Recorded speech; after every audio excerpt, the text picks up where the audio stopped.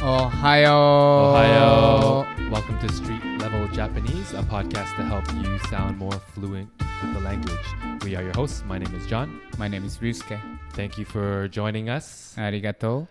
Thank you for being a Patreon member. We Arigato. really appreciate it. Mm-hmm. You guys being members motivates us to continue to think of new topics to help you guys sound more fluent. Mm-hmm. So today's topic is a very good one in terms of helping you sound more fluent. It's pretty much a main thing where it could show that you're really comfortable with the language, right? And these are filler words. Mm-hmm. So it makes you sound like a native, right? Mm-hmm. You could probably tell from our podcast that I say a lot. So Yeah, I don't say.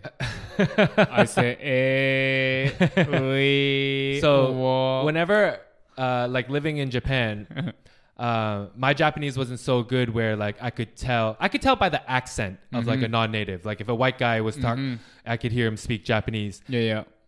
Besides the accent, but if you used filler words, then I would be like, oh, you're at a certain level, right? Because even for me, if I say ano eto, I'm trying to say it. To make me sound more fluent. Yeah. It doesn't come naturally. But if it comes naturally, that means it almost means that your brain has made the switch and now you're thinking in Japanese. Definitely.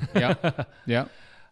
So today we're gonna go through common filler words, but we realized that there's a shit ton.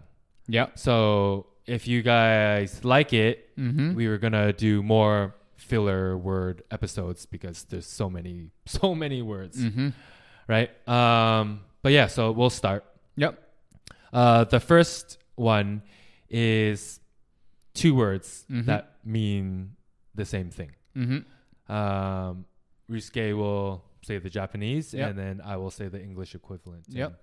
If you want to listen to the rest of this episode and future street level Japanese episodes, please hit the link in our bio and find our Patreon and become members. お願いします. So all the episodes, full length ad-free episodes on our Patreon twice a month. Audio or there's a video as well. Yeah, two options. Yep.